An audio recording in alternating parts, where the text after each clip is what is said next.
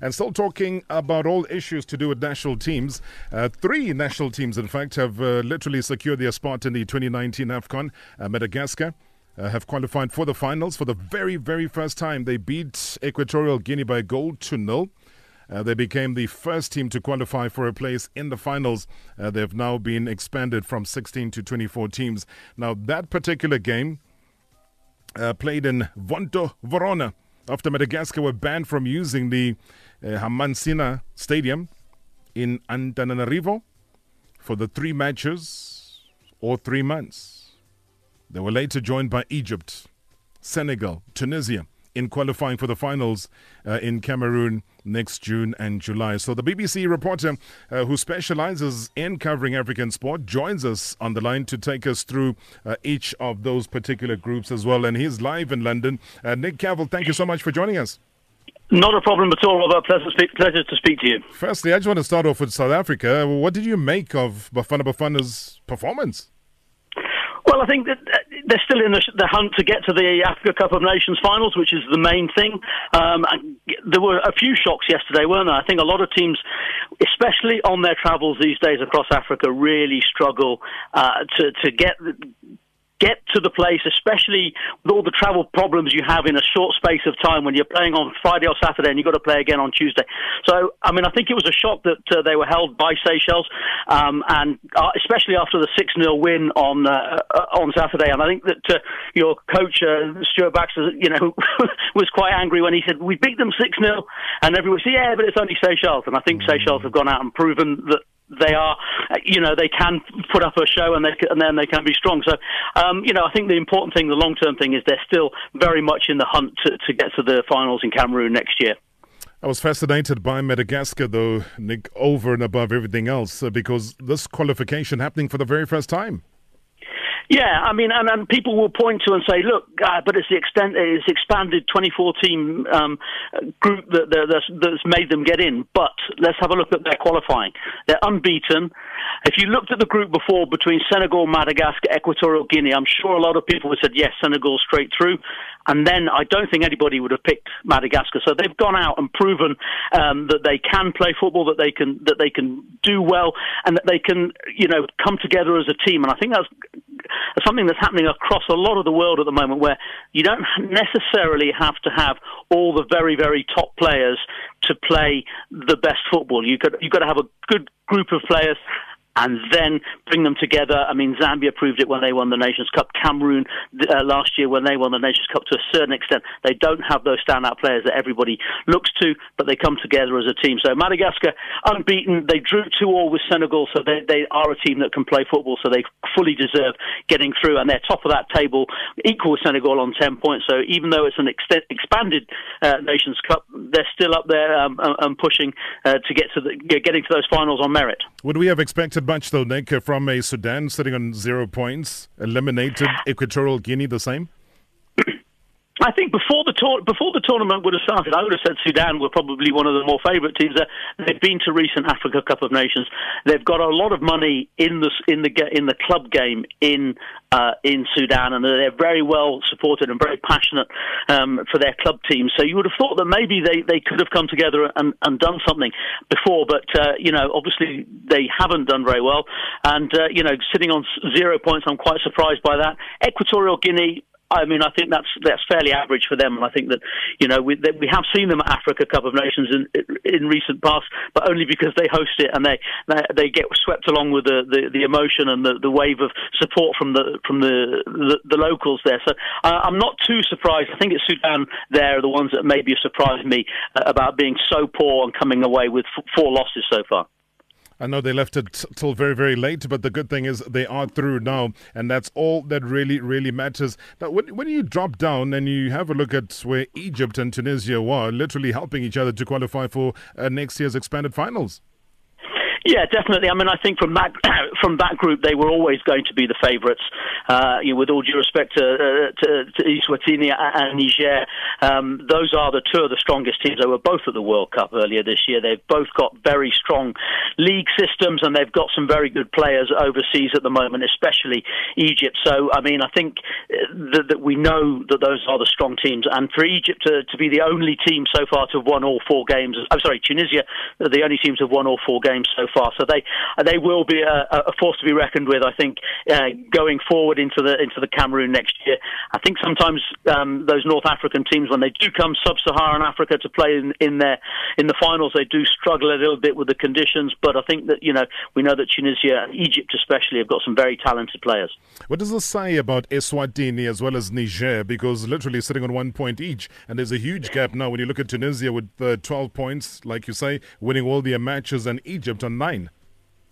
Yeah, I mean, I think that those two teams have got a lot ahead of them. I mean, I think, Eswatini, obviously a very small country and population-wise, which shouldn't really count against them when we look at someone like Iceland and other nations who can come together.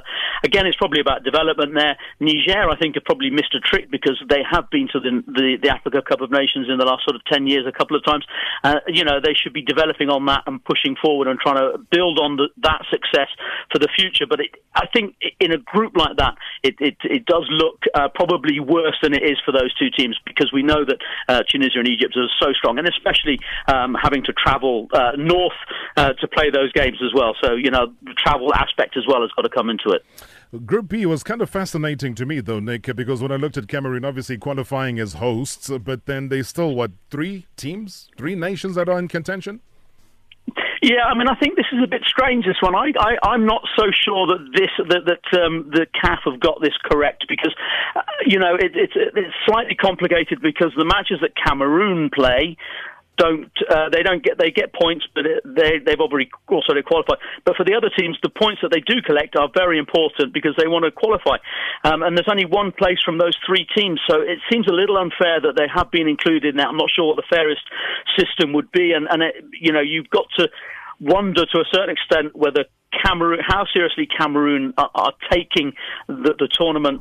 In some matches, in the home match against Malawi last week, we saw Maxime Choupo-Moting captaining the team, the Paris Saint-Germain striker, scoring the goal as well. And then he didn't travel down to Malawi. Now, some cynical people may say that he's decided not to play that game because it's not an important game, that he's probably looking more at his club. But that's the danger with Cameroon in this situation, because they don't have to take it seriously, but their opponents do.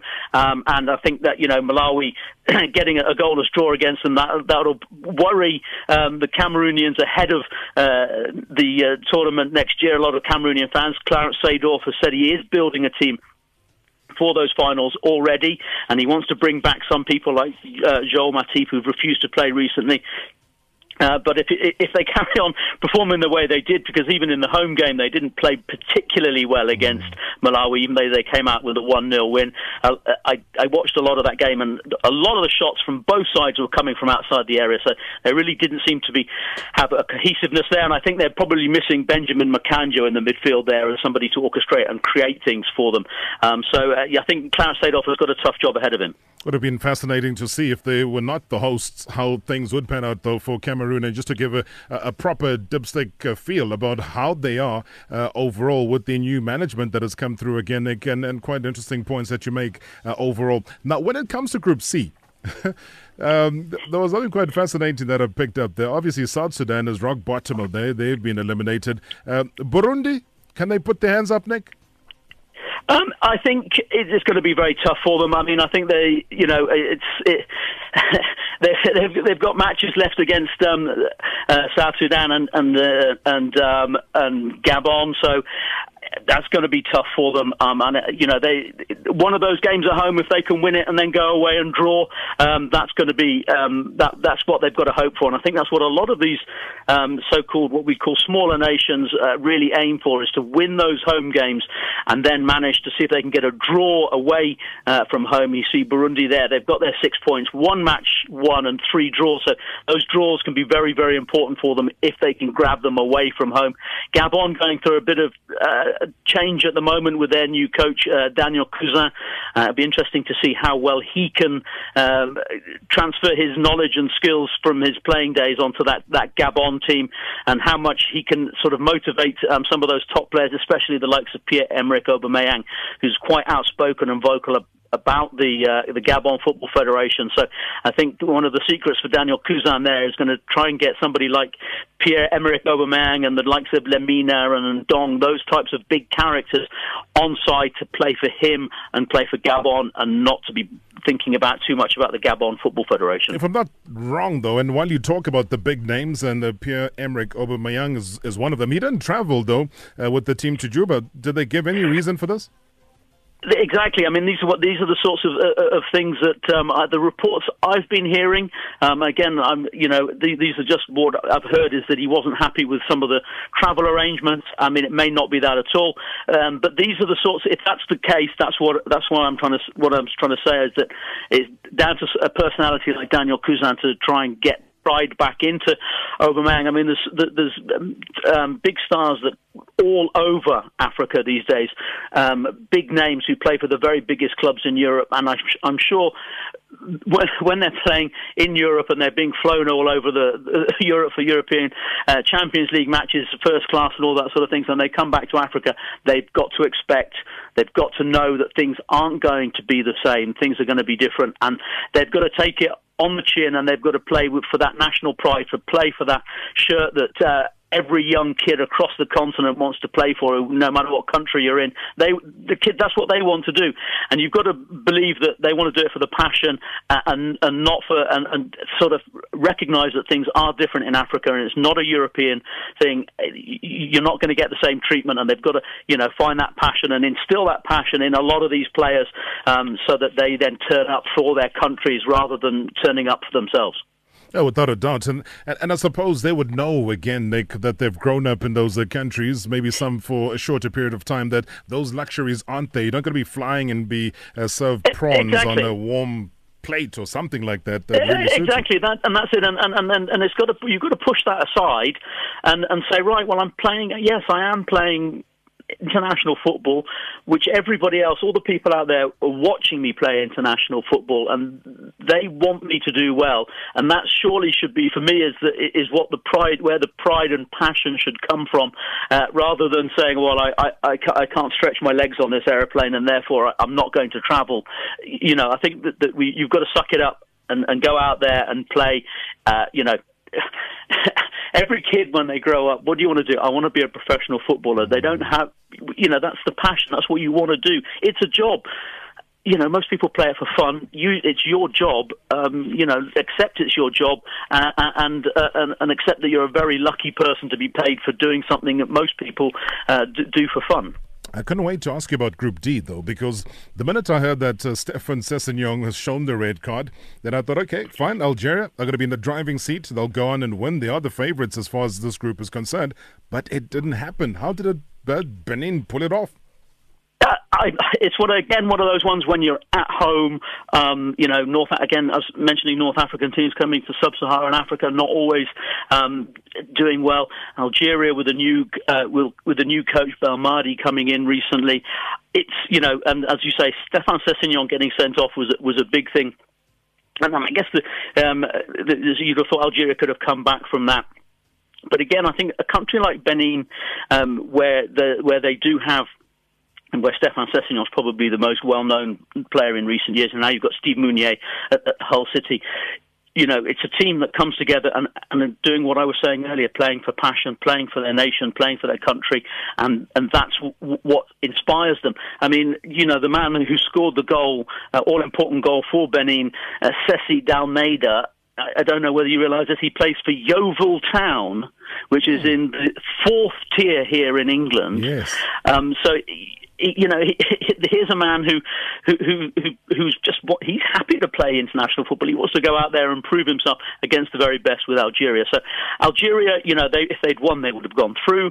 It was in their own hands. I still think they will probably go through from this group. They're still top of it. But yeah, it was a great win for Benin, and I think those sorts of wins at home put teams like Benin on the track to get to the finals. And also in Group D, there was also the red card for Togo. Their captain was sent off about 14, 15 minutes from the end, but they still managed to go on and win 1-0 in the Gambia with Floyd Aite. He scored right in the dying minutes, and I know that a lot of journalists across and fans across the Gambia were very, very disappointed with that, because that would have been a good opportunity for them to close up the gap on Benin and Algeria and keep their hopes, alive of maybe pushing for a place in the final. So, it was Togo who managed to take advantage of the Algerian slip-up and move closer to those top two.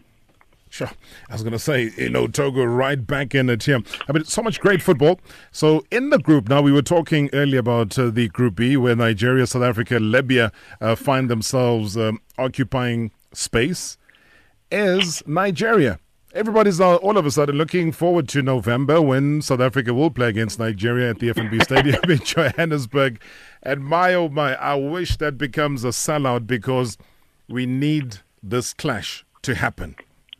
Yes, I'm sure that. I mean, I know that it's an old rivalry between those two nations, and I know that South Africa went there earlier this year and managed to get in the tournament and to get that win and what have you. So it's going to be a difficult match for Nigeria. Nigeria. Let's not forget, they had one of their most famous moments in recent years in that very stadium when they won the Africa Cup of Nations in 2013. So they'll be looking forward to going back to that stadium. They were very lucky again on Tuesday evening. They were 2-0 up within 20 minutes, and then they let Libya back into it, and then only scored with about 5 or 6 minutes to go. So South Africa have got to watch out for Odion Igalo. He scored 5 goals in those 2 games against Libya. He looks like he's getting back to some of the form that we saw with Watford that then deserted him, and he's had a really tough time since. And the likes of Ahmed Musa, who's moved to Leicester here, really didn't work out, but we saw him in Russia at the World Cup and for his club in Russia, where he plays so well. He obviously enjoys living and working in Russia. But that's going to be a fascinating match between those two to see who can,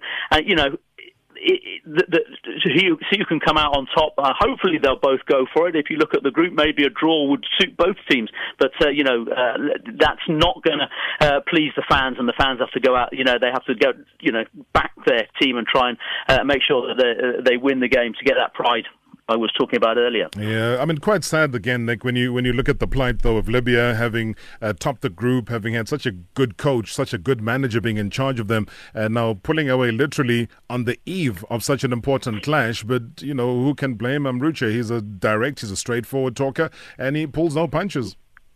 Exactly. I mean, I think Libya, they've got an awful lot of problems back home. They don't play at home. They play in Tunisia. Getting the team together, the club football in Libya isn't happening properly. So a lot of these players, spread around North Africa in different leagues. So it must be extremely difficult for the Football Federation to get the necessary funding. There won't be the private businesses that some of the bigger nations can rely on to fund them, and obviously the government have got other things to worry about in that country, so they won't be funding football. So somebody like having Adel Amrouche on board was obviously a good thing for them, but if people are interfering, if he isn't happy with the administration, if he's not happy, if he doesn't think he's getting paid regularly enough, then he's a sort of guy who's just going to walk away. So yeah, it's difficult for Libya. They've obviously got some talent there, because they were also at the Chan tournament earlier this year as well. It's sad to see that they're struggling again to qualify from this group. But they were always going to struggle. I mean, in this group, Nigeria and South Africa were always probably going to be the favourites. And given the problems Libya have had, it is going to be difficult for them at any stage to get out of this group. But I think they've got bigger things ahead of them that they need to sort out in order to get their football back on track. I was on air last night chatting like I'm chatting to you right now, Nick, and I had one eye on the Zimbabwe game. And I was like, there are our immediate neighbors. Kamabiliat is one player that plies his trade here. And Teenage Hadebe as well plies his trade here. One scored an own goal, one scored a proper goal. They could have qualified through if they had won Zimbabwe, but they're just doing so much better now as a nation. They are, and I think, you've got to, you look at, not just football as well. I know the Zimbabwe cricket team have been down to play in South Africa recently as well. I know that the Zimbabwe rugby sevens team just won the Africa Cup in Tunisia over the weekend when they beat Kenya, one of the better sevens teams in the world as well. So, it really is, the sport in Zimbabwe really seems to be coming alive once again. And as you say, having that ability to have so many players go down and play at probably a slightly higher level in South Africa, where there's probably better facilities than there are in Zimbabwe, I think that will help them an awful lot. And having a player like Kama Biliat, who's one of the best players on the continent, plying his trade on the continent at the moment, over the last couple of years, is also a massive boost for Zimbabwe. And I think it was just a shame for them that, they went to Kinshasa over the weekend and they won that game, and then not to be able to beat them at home in Harare, especially later on in the day, because Liberia did them a massive favour by beating Congo Brazzaville. And if Zimbabwe had won that match against DR Congo and that Liberia game had gone the same way, we would be talking about Zimbabwe as one of the qualifiers for those Nations Cup finals. So yeah, it was a shame that they didn't do it, but you've got to look at the group and think that they still have a good chance because they've got matches against Congo Brazzaville left and against Liberia. So you would think that they'll get enough points from those matches to go through to the finals next year. All right, let's start wrapping it up. Next with the Group H, which for me, sees Rwanda at the bottom. I would have hoped that they had improved for this Cup of Nations. So they settled 1 point, 10 points for Guinea. How is that one shaping up for you? I think, Guinea, another team one of those teams that they don't have the big stars. They've got one or two big players. Obviously, we know about Naby Keita leading the way, and they're getting a few players from around, the French leagues and what have you as well. So, I think the disappointing thing here is Ivory Coast going to Central African Republic and only getting a 0-0 draw. You would have expected Ivory Coast to be top of this group and, on the verge of winning the group ahead of Guinea. But you've got to look at that group and think that Guinea and Ivory Coast are both very close to qualifying. Guinea drawing 1-1 in Rwanda, but Naby Keita, their key player, when going off at half-time, a big problem not only for Guinea in the second half of that match, I'd say, because Rwanda scored late in the second half to grab the draw, but also for Liverpool back in the Premier League. We're just hearing that Sadio Mane is going to have treatment on his hand. Jurgen Klopp's not going to be happy with these Africa Cup of Nations qualifiers. He's got 3 African players key to his team, and they're all gone back injured. So I think Guinea and Ivory Coast will go through from that group. Crazy.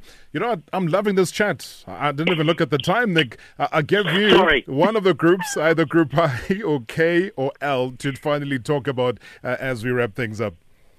I think I is a fascinating one again because we've got another team here, Mauritania, top of this group. They beat Burkina Faso. They beat Angola this weekend, last night, having lost to them 4-1. So I think Mauritania, another team that could be going to their first ever Africa Cup of Nations finals, and they're they're up ahead of the likes of Burkina Faso and Angola. So I think that's a cracking one there. And another one, which is my favourite. I used to live in Uganda, so I've got a bit of a passion for Uganda. I think it'd be great to see Uganda go to another Nations Cup. They've done very well to get top of their group as well. So, but yeah, I think Mauritania is another one to look out for because that would be another big story if they make it through to the Nations Cup finals. Oh, without a doubt, Nick, so refreshing, so thorough, so proper. Really love chatting to you, and I hope we do this again pretty soon. We learn from each other, and I think you've just given us so much to think about and really to acknowledge as far as your knowledge of the game on the African continent is concerned. And thank you so much for joining us here on Radio 2000. Thank you for having me on, Robert. It was a pleasure. Absolute pleasure. Thank you so much. Nick Cavell, reporter for the BBC, joining us and specialising in covering African sports. Oh, don't you just love it when the person knows what he's talking about? Conversation just seems to flow and information keeps coming through, and that's exactly what Nick Cavell was able to dish out here for us. I think it's important to read this tweet from Prince Lesupi, who says the very same Bafana Bafana might beat Nigeria, and we'll be hailing the brilliance of the coach and the players. How horrible are we as a nation for our national team to opt to lock themselves in hotels and be scared to face us. Hey, I thought that's an important tweet to read, because we might wallow in all of this that is happening right now and the disappointment. The thing is, we have not been kicked out of the Nations Cup yet. People didn't turn up on Saturday, did they, at the FNB Stadium? Where is South Africa as far as the national team is concerned? And I think the point that Prince brings forward is an important one, to say we need to develop a form of trust between national team players as well as the nation. For this nation that has hardly been qualifying for anything in recent time, to be able to walk onto the FNB Stadium, especially in a big game against Nigeria, feeling the same excitement that this nation felt when we played against the likes of Ghana in 1996. If you remember that night game when the late John Shoes Mashu literally tore them apart. That energy, because it's almost like there's a feeling of walking on eggshells now when you're going to be playing and walking out at home. I don't know, but I just thought, you know what? Let's hear it from the other side. And I think Prince, spot on with that tweet. That's what debate's all about. See things differently.